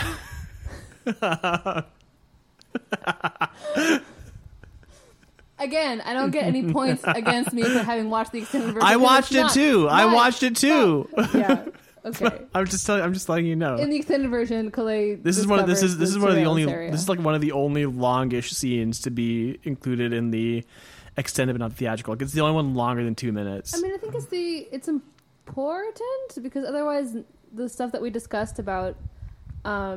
Yeah, and it makes so much sense with it. Well, it makes more sense with it, at least. Yeah. Okay. Okay, so Remy and Silas are getting away. Remy and Silas meet back up, and basically Remy pretends he's the teacher to Silas, and he like kisses Silas on the forehead and says, "Good job, buddy. But your part's done. Go to the Opus Dei thing, hide out. You know, your part in this thing is done." And so Silas goes to the Opus Dei Center. And do we see Robert and Sophie in the bus first, or do we get the tragic demise? Okay. First, yeah.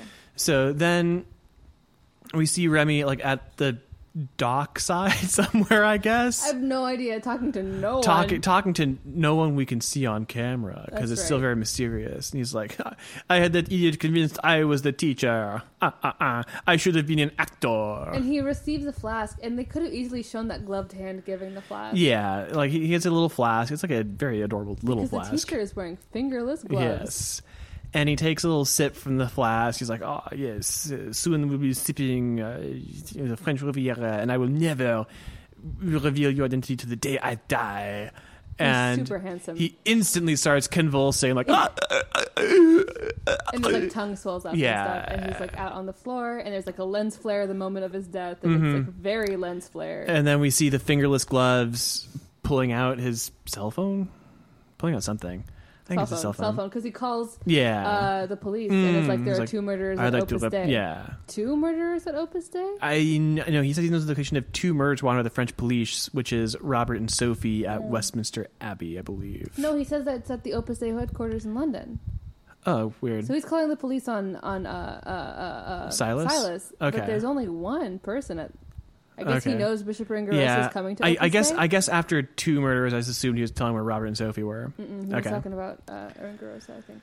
And so then we cut over to Robert and Sophie on the bus. Sophie's leg is bleeding profusely because so much blood because of the way she got pushed down by Silas in the church. She got like hit in one of her I don't know, venal arteries or whatever. I don't know.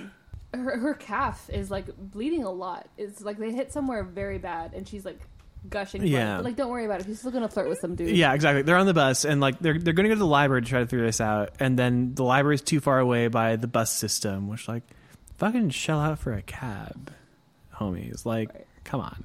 So he's like, well, I'll 1 minute. I'm going to get us a library card, and I was like, and then she comes back a second later and is like, come with me.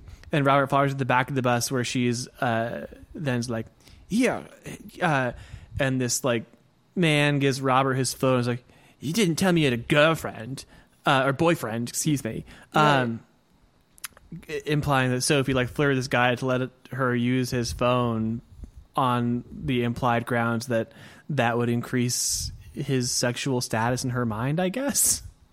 Yeah, I don't it's know. very confusing because, like, Sophie, first of all, flirts with a guy to use his phone. As her leg is, like, bleeding so bad. You can ask, like... Yeah, a person. Mind if I use your phone? Especially if the person is, like, injured. Also, to be fair, she's using, like, internet data on his flip phone in 2003 LG or whatever. Chocolate. Yeah. And, like, that has to be expensive. Yeah. And so, you know, then Robert starts, like, looking for the shit, and he's like, all he can find is Alexander Pope, and the guy's like... see, it's just your simple linguistic problem, right, man? You're getting all these hits for some bloke named Alexander Pope. And everyone's like, oh, Sophie, your grandpa was a genius. Yeah. And then that's how they know they go to Westminster Abbey to the thing. And so they go there and they stand in front of his tomb, which is, it's like in the book, Newton's tomb, which I should have checked, is like in a kind of side chamber of the main abbey. But at least in the movie, and I assume in real life, Newton's tomb is like in the dead center of it where everybody is all the time. Yeah, it's like a tourist attraction. Yeah. I assumed it was kind of like in an enclave somewhere. Yeah, and so they're standing in front of it and looking at it for a long time. Then Sophie's like, Robert, look. Oh, wait, sorry. I'm sorry. Yeah. Before they get into Westminster Abbey, we were treated to a blurry diorama of what the past must have looked like around Westminster Abbey. God. It is so weird and unnecessary we see awful. Newton's funeral, I guess, happening as they walk into it. It's so it's weird. Stupid. And it's so... I hope that scene is like on YouTube or something. It's so bizarre. It's such a weird choice. They spent all their money on it. Yeah. And so Robert starts looking at the... You need to stop squeaking. Oh, is it squeaking? Yeah. I couldn't hear it.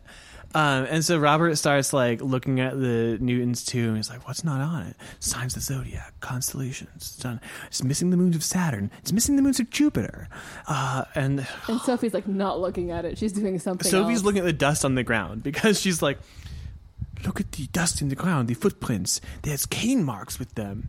And it's like, I've been to Westminster Abbey. Admittedly, it was not under renovation at either time I've been there, but I don't think even in renovations by the tomb of Newton, they're going to let the dust build up on the ground to the extent where you can like clearly see this motherfucker's footprints and cane marks. The dust couldn't gather, right? Because it's clearly a tourist area. Yeah. And people are walking up to it all fucking day and like dragging their tourist feet all over it. There wouldn't be dust on the ground. Yeah. And so then Ian McKellen walks up and is like, "Hi." And he pulls out a gun and threatens them and then drags them to the chapter house like he does in the book, except instead of luring them there, he forces them there, which makes more sense.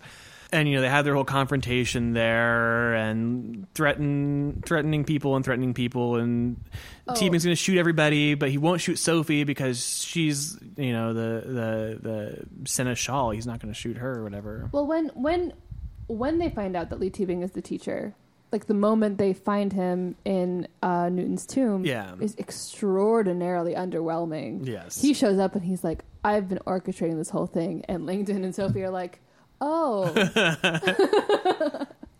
That's not very cool, Lee. And Langdon's like, let's just leave, Sophie. And it's just like... And yeah, like, we just got to walk away. That's when he pulls out the gun. It's like, you can't just walk away. It's like, oh. I guess we won't walk away. And so eventually it gets to the point where Teabing has the gun on Sophie, and Robert Langdon is deciding that he's going to try to decipher this cryptic. So he turns away from Lee to think, and he conjures in front of him with his non-eidetic, but like generous what he sees memory. He conjures in front of him this vision of the tomb of Newton. And there's shit moving around. There's orbs spinning. And like it pans out into a vision of the solar system in motion. You're like, come on. It is awful. It is expensive and unnecessary.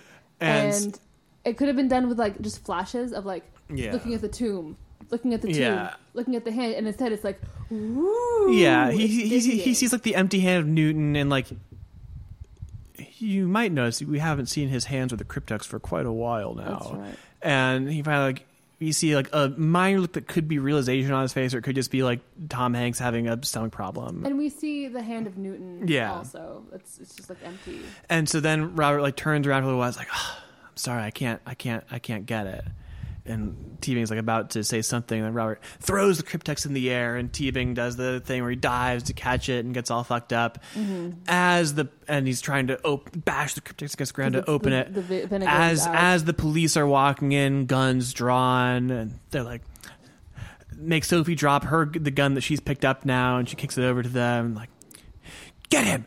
No, the one on the ground. Talking about Lee Teabing, because the police have now found out that Lee Teabing is actually the one behind all this. And Teabing's dragged out to the police cars. He's raving about, he has the key to the Holy Grail. And he's like, you solved it, you asshole. Yeah, exactly. He realized that Robert must have solved it. And Robert did solve it. It was Apple. He got a paper out, and it leads them to Rosalind. Langdon and Sophie are kind of getting close a little bit. When they're in the police office, he like puts his hand on her lower back. This scene is extended in the extended version. Oh, okay. In the extended version, you can see them after they've given their testimony to the police, sitting at a desk and then leaving. And as they leave the police station,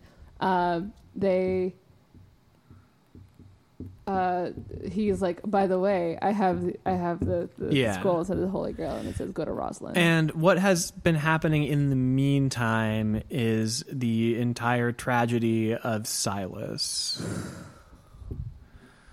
So Silas is in his little room at Opus Dei, about to whip himself, and in the mirror he notices the cop cars rolling up. That's right. And so he starts trying to run away, gets down outside. He's not naked for the scene, although he is in the book. Yeah.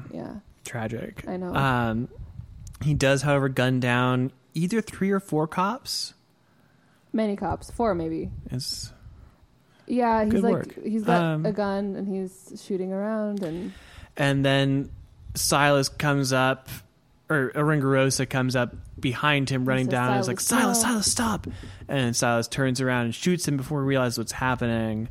And then the one final cop comes down and shoots Silas. Like 6 shots in the back. Yeah. And so Silas kind of kneels over Aringarosa, I guess, a little bit. His death scene is not quite as lyrical as it is in the book. I liked it in the book a lot. He doesn't get to go into the fog at Kensington Garden and kneel down there. He doesn't carry Aringarosa to the hospital and his hands in the rain. Yeah. Instead, he just kind of like collapses there on the street next to Aringarosa. And the pool of blood underneath Aringarosa is enormous. Huge. I thought Aringarosa was dead. I was like, oh, I guess Aringarosa dies in this one. Similarly, in the flashback that Silas has to his origin story, where he kills his father, right? You were a ghost, and like marries his mother. Stop. And goes to prison and like reads the Bible a lot, and then earthquake, and then Aringarosa.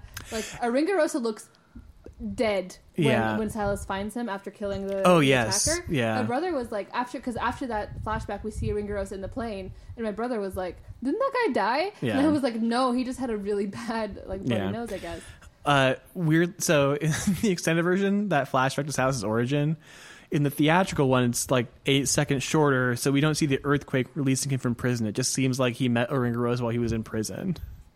What? You can't do that. It's just an 8-second change. So yeah, and Oringarosa lives, and so like I think in the whole police interview sequence, Fash kind of gets to apologize to Robert and Sophie, and Oringarosa I think apologizes to Fash, and everyone's sorry. It was all a big misunderstanding. And then, oh God, thank God the movie's almost over, except it's not. It's so much longer. Robert and Sophie go to Roslyn. They take forever getting down to the basement. I'm sorry, you skipped the part where Oringarosa was like, I was just trying to save the church. And Fash is like, you betrayed me, my bishop, go to prison. So they take him away. Yeah. Robert and Sophie go to the church at Roslyn. It's very nice and green there. It's pretty. They go inside. Robert, unlike his idiot ass in the book, realizes the Star of David is the union of the blade and chalice. Immediately. It's not on the floor also, because I doubt it's on the floor. Yeah. And they go down, and in the movie, unlike the book, they find this like crazy chamber down there where the sarcophagus used to be, and now it just has a vase with a rose in it. But all the archives and books and stuff are still there. So he's like, I think these are the Grail documents. And like the docent, Robert does the shittiest thing I've ever seen a person do. So when they're about to go down to the basement and looking around, the docent comes up. He's like, oh, we're about to close. And Robert just like looks at him, is like, we'll just be a few minutes, looks him in the eye, pulls out like a quarter from his pocket and just drops it into the like donation bin. It's like, wow, a high roller, buddy. This is why you get to stay after hours, son. It sucks so much. It sucks really bad. And we get a couple, like, Robert England has a lot of like, what's going on, like, with this place? And Sophie's like, I think I've been here before. And she's like a manic pixie. Oh, I'm sorry. A manic pixie dream girl. She's a manic. She's Mr. McPixicalic, the Superman villain. She's a manic pixie Pez dispenser of wisdom, basically. There we go. Like, I don't know. She's like, I wonder if this, like having like she's just dropping like cute wisdom. Yeah. Does that make sense? Yeah. Like, it's stupid. I hate it. She tells him a little bit about her flashback to what happened after when she was older. Yeah. And there was like they had the first fight, and she went to boarding school, and then she saw something she wasn't supposed to see, and we don't see him fucking his wife at that point. No. And it's okay. And then they go underground. Yes. Okay. And like as they're underground, we're seeing all these cars full of mysterious people pull up to the church, walk into the church, and it's like, oh, this is no good. And like the docent is letting them all in. And like as they're downstairs, realizing this is the room where the Holy Grail was, but all the documents are still there. Like, oh my God, this might be in Da Vinci's own hand. These go back to the time of the death of Christ. Yeah. And then Tom Hanks says, descended from the Merovingian kings. It's Merovingian. He says Merovingian. Oh. And I like lost my shit. It's like, anybody hires me a fucking ounce of research in this fucking bullshit. Well, Percy says Saunier was never your grandfather. Yeah. Right? They discovered, why do they make this change? For no fucking reason. It does not make it better, I don't think. Yeah. So like basically the idea here is Sophie's family is descended from Jesus, and like her mom and dad did die in the car crash, but then instead of Saunier being her real grandfather, the reason she doesn't have a Merovingian last name and that she's a Saunier is because Saunier is not her real grandfather. He's just the Grand Master of the Priory of Sion. So they gave the bloodline of Jesus to the Grandmaster to protect. Although, like, part of it is like it's a little bit of a coincidence that you're the daughter of Jesus and your grandfather happens to be. Yeah, I mean, like, I guess the theory here is that it doesn't make a lot of sense in the book. The Priory of Sion's there to protect the bloodline of Jesus. All these other grandmasters are like famous figures of history. Why is this one grandmaster just happens to be part of the bloodline of Jesus? Yeah. Although I guess he'd just be married into the bloodline of Jesus because the bloodline is carried through the mother's side, as we learn, because it's Mary Magdalene to her daughter Sarah. Right. And thus the French Salic law that is so much of the plot of the wonderful play Henry V. It's okay. The way that Robert Langdon tells her about this. He says like, your name isn't Saunier, it's St. Clair, right? Which is a Merovingian last name. And you are the end of the bloodline, which is not a good way to phrase it, because it sounds like you're the last one. You should probably reproduce, maybe with a Harvard professor. Get those brain cells into that baby. Very gross. It's just so funny because people got like big mad at this movie for being heretical, and it's just like a bad movie. It's too stupid to be like good heresy. They come back upstairs, and like as they're doing so, the last of all these strangers are arriving at the church, and the docent locks the door behind them as they come in. So Robert and Sophie come up, and the church is like full of these assholes, and they're like, what's going on? Like, this takes forever. Yeah, so long. We're here to protect you, Sophie. And then like the one comes up, he's like, Sophie, I've waited so long to see you. And it's her grandma. It is her real grandma. Yes. And we don't know why she didn't just live with her. Somewhere around here, we do get the flashback we get two flashbacks. One, we find out that when Sophie was a little girl and was trying to find her family, her grandpa found her digging around in his desk, and he like... No, that was earlier. We found that out earlier. Okay. But like the flashback, I don't think we see until like they're in the basement, right? Because like it's not to the very end that we see like him almost fucking hit her. Like he's borderline abusive in this scene. No, we see that one earlier when they're in the Bois de Boulogne. Yeah. Okay. But what we see here is her grandfather. We do see him fucking, and they're like they're very into it. Yeah. But like, we're gonna mean this in the Heroes Gamos. I assumed that there wouldn't be a blanket involved in their sex right, but in this PG-13 movie, there's like a little blanket over them. Yeah, their hips are covered by a blanket. You just see like the muscular back of like, a beautiful older woman. And, like, his she's not like over plump in this one. No, she's just like a sexy older lady. Yeah, and he's like holding onto her neck, the back of her neck. And it's a lot. It's by far the least erotic part of this film. it's well, except for when Dan Brown shows up on screen. At the book signing. God, the book signing. My son says you're his favorite teacher. I think I already gave him a B minus, B plus, A minus. It's like, I know. It's not like any professor knows what they gave their students. No, especially not their undergrad students. Are you joking me? Absolutely not. And so then Sophie like meets with her whole family, and Robert's there, and it is interminable.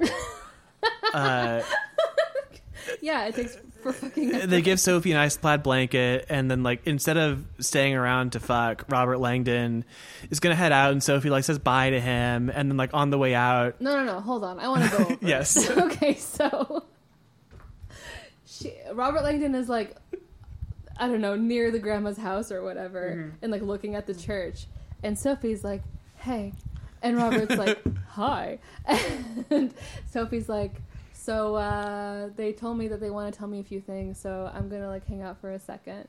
And Robert's like, yeah, I gotta head back to Paris for whatever reason, and it's so long, and she's wrapped in this blanket, and it's like not as overtly flirty as it is in the book, but it is pretty awful. And so they have like a couple bantery moments. Yeah.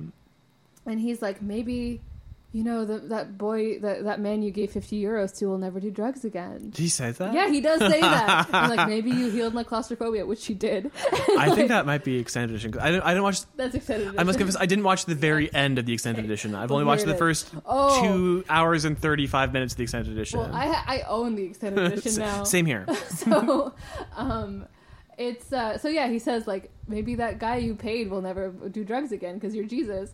And she's like, I don't know about that, but okay. And so they like have a couple moments, and they like look at each other, and like they look at each other's lips, and then they hug. And then I'm like, weird. And they pull back, and like, look, okay. So as we discussed last night over text, Tom Hanks is 20 years the senior of Audrey Tautou. And listeners, you might as well know, I'm in a relationship with someone 18 years my senior. I serially date older men, likely as a result of Forrest not paying any attention to me when I was 14. I am not 20 years older than you. Shut the fuck up. No. My origin story for dating older men is much more traumatic than that, I promise. But, no, I'm just fucking with you. But it's creepy to see Audrey Tautou and Tom Hanks. They are not even in the same league of French person. Yeah, like, if it had been Vernay and her, I would be like, they look, good together. Yeah, because like there are people who are 20 years apart who like look like they could be together, and there's people 20 years apart where it's like, no, you look like on the very like young end of 30, like you look like you could be 25, and you look old end of 50, and you are like, oh, it's not good, and absolutely not. So it's upsetting because you're looking at them and they clearly want to fuck, but they won't because it's a PG-13 film and it's an inappropriate age gap, and so they hug, which is weird. They do, and then later they pull back and they look at each other again, and they're like, "I fucking," and they like look at each other's lips and their bodies move close together, and then. To mirror what happened earlier, Robert Langdon holds her head and kisses her forehead. He does kiss her like forehead. a stepdad. It's rough. And then they like pull back and they continue to eye. It takes for fucking ever. I was gonna skip over all of this. The point they know, they keep looking at each other, and her like chest is heaving, and he's like looking down at her lips, and then they pull apart, and she's like, "Bye forever." And this is the part I want to talk about. Okay, go. So she's walking away. Robert's kind of like staring back at her, and then she like turns to like, "Hey." And she's like standing by a little pond of water, and she like gets up after she says "hey" to him. He's like, "What?" And she like dips her foot into the water, and like it goes a little bit. So she's like, "I guess not." Yeah, she like tries to walk on water, and it like, doesn't work. That part, I genuinely like that. I think that's great. I liked it too. It was cute. And so then it's still not over. The movie continues because like I was with my friend, and like he was getting I warned him ahead of time. I did not just make him do this. I was like, it's long and it's awful, and he was like, that's not a problem. We're gonna be drinking, it'll be fine. And so we're at this point of the movie, and I was like, we're not done yet. And he's like, oh no. I wanted to. This happened a long time ago, but as they're walking to the temple church, they do discuss that Robert Langdon is claustrophobic. I just want to address that really quick. I missed that. Yeah, maybe it's in the extended edition. Oh, yeah, in Temple Church, yes. They fell in the well. Yeah, do you remember that you fell in a well? And Robert Langdon's like, yeah, it haunts me every day of my life, thanks. Okay, yes, the movie continues from this point. Yeah, this is where, at the very beginning, we talked about how the music starts here. Like, there's a nice cello melody, and the violins come in, like, they're doing arpeggios in the background or whatever. And like Robert wakes up in his room in the Hotel Ritz, and he's like has a revelation. He like goes to his own book to flip through pages to feels like, oh my god, there's a rose line in Paris. Oh, he's shirtless. He has just popped out of the shower. Oh god. And he's shirtless and he's wearing a towel over his lower half. It starts off and he's shaving. He's shaving and he cuts himself shaving with a fucking safety razor. I've never in a million years. I don't know how you do that. And so, like, the music starts swelling behind him as he realizes, like, oh my god, this riddle doesn't just lead us to Rosalind; it could also lead us on the Rose Line in Paris. Well, okay, the reason why he thinks that is that the blood pools in his sink and it creates a line. Yes, and he's like, yes, blood line, Rose Line, right? And he's got like shoulders, Tom Hanks shoulders. Yeah, but they don't ever. He's not a swimmer in this movie. No. He's not a swimmer until the next film. Also, okay, so the young Robert Langdon falls into a well. Right? Where he has to tread water for like a full day. The rest of his life, he is claustrophobic as shit. But he also loves swimming? I think, I actually thought about this. So I think it's his way of gaining control over what happened to him as a child. You know, a lot of people who have survived sexual assault have rape fantasies later in life to like help them regain control over that traumatic experience. My guess is his playing water polo and stuff. That's him trying to regain control over that traumatic experience. But why doesn't he also become a illusionist? We're going different ways with that. I don't know. Wait, I did want to address something. Oh, fuck, I forget. It's about his swimming. Oh no, it was important. Okay, just forget it. Okay, so yeah, he follows the little rose line markers in Paris until he gets to the pyramids at the Louvre, and it's like, oh my god, the inverted pyramid and the upright pyramid underneath it. This is where it is. This fulfills all the things in the riddle. And then the camera pierces through the stone pyramid at the bottom of the thing, and we see the Tomb of Mary Magdalene, directed by Ron Howard. Why would you like put your name triumphantly at the end of this piece of shit? It's like the Tarantino thing, you know, at the end of Inglourious Bastards, where he Brad Pitt carves the swastika into that Nazi's head and says, "I think this might be my greatest masterpiece," directed by Quentin Tarantino. But that movie's good. Yes, it is good. Is the difference? This movie fucking blows. It's so awful. Yeah, you guys, we watched this film. And I don't recommend that you do the same because it's not good enough to watch. It's so long. It's not even fun. It's just long. And the thing I wanted to talk about that was important is the way they do these flashbacks. Not the flashbacks to biblical times. Those are fine. I mean, they're weird and sepia toned. Yeah. But the flashbacks to the recent past, to Sophie's I think they work the same way. No. They use an indigo blue purpley filter, and they're shot with that kind of camera lag. Yeah, and it's atrocious to watch. They look like video game cutscenes. I wish they looked like video game cutscenes. There's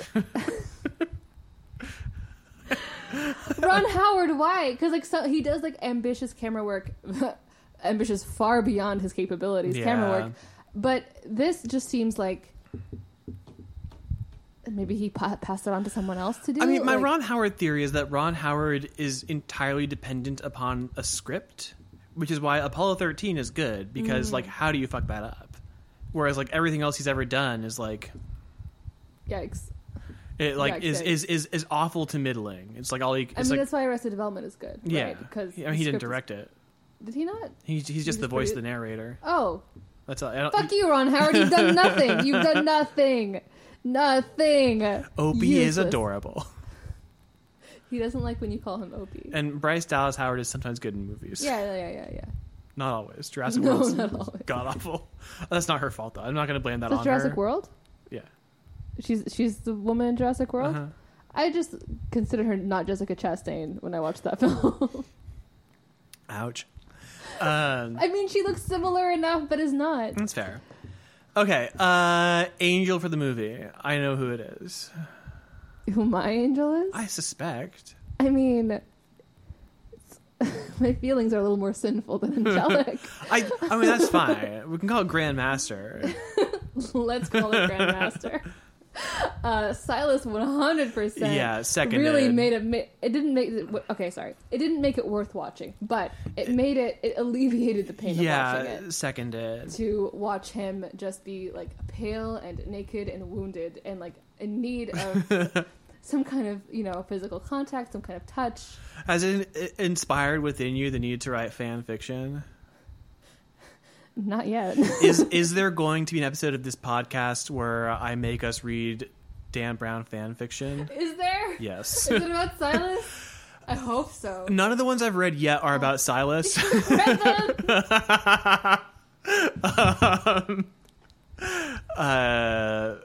Yeah, my angel Grandmaster is also Silas. You guys. Do you have a demon or a teacher for this book? Hold on, it's whoever cut Robert Langdon's hair. Oh yeah, that's. It's really rough. Awful. It's really bad hair. Yeah. How about for you? For me, I think it must be Ron Howard. I can't. There can't be anyone else other than Ron Howard. It's like saying Dan Brown. It is, but you're allowed to say Dan Brown. I'm allowed to say Ron Howard. It's bad, you guys. It's boring. It seems to me there must be a way to make this a good movie. I'm not entirely convinced on that, but there has to be something better than this. This is awful. You guys, I cannot overstate how much I want to have sex with Silas in this film. Yeah. He looks really good. And I'm not saying you should watch this film, but I would. I mean, the film costs $5. And That's true. you could just look at Silas in the film, or like look at pictures. He looks so good, and I think no, that's not true. You can't look at pictures because part of it is in like his jaw clench and like there's a lot of like particular motions that make it good because like I think in isolation and in stills his face is like unappealing in this movie. Oh yeah. But it's how he uses it. You don't want to look at pictures of who Paul Bettany. You don't want to look at pictures of him. You want to watch him in motion, right? And for much of the same reason, Vision I think is the hottest Avenger. People tend to like. I spent like half an hour yesterday looking at that tweet you did of that with the poll, and I was like, "What's a funny answer I can give that's different and contrarian?" And I was like, if I'm being honest, I think that Elizabeth Olsen's hotter, but like, there's not a funny, and I also think that Thor is hotter. But okay, Chris Hemsworth does absolutely zero for me. Yeah, that's one thing where you and I differ. Yeah, and like Chris Evans is cute, but I think Paul Bettany's hotter. And like, but then I was like, there's not like a funny wrong answer I could give to this, where it would be like, oh, what a ridiculous thing to think that like, the Igor assistant is actually the sexier one, because there is not one. I think Vision is the hottest. I think there's something also about like men who are kind of not real. like personified consciousness. Like Zordon. Danny Phantom. Alan Tudyk looks like if Dan Brown were fuckable. 100%, yes. Alan Tudyk is confusing for me because I watched Firefly at a time that I was dating kind of a clown. And the relationship between Alan Tudyk's character and the woman, his wife. She's in Hannibal. The goddess with the beautiful. Why can I not remember her name right now? I know. Made me think that it was okay for me to be dating clowns because I was like, but they love each other, you know, and they need each other. And that was unhealthy for me. I think that was just Joss Whedon hoping that women would settle for him. Gina Torres. Every now and again, she shows up in shows that like she's clearly only on because of Firefly. It's like, you're too good for this show, and it's a shame you can only get work on these shows based off Firefly because of like the sci-fi cred or whatever. I recommend, instead of watching this film, everyone, you watch Geostorm, and then you watch the video for Apeshit, and then after that you watch Hannibal. I recommend you watch Point Break. Bye, guys. Bye, everyone. Oh, wait, hold on. Oh, shit. Follow us on social media. Yeah. Follow us at Dan Brown Code Pod. Send us your solutions to the riddle I found buried deep underneath the earth. Yes, we're going to post it up on the Twitter. You can email us. You can follow me at Lina Jamili, LinaJemili. You can follow me at Wishbone Ulysses. It's Wishbone Ulysses. And the next book is Digital Fortress. Have you started it? I don't even have it yet. I'm going to order it today. I'm not looking forward to it. You're going to love it. No, I'm not. I'm not going to love it, Forrest, and you know that. This is going to be horrible for me. You're gonna be there in your first year law school classes, being like, okay, the Constitution's a document written in 1786, and it has laws in it that I've got to learn. The first one is Article 1, and then you're gonna be like, but what about what Kate Fletcher's up to? Susan Fletcher. Fuck. Have a wonderful summer. Happy Leo season. Hags, everyone, and goodbye.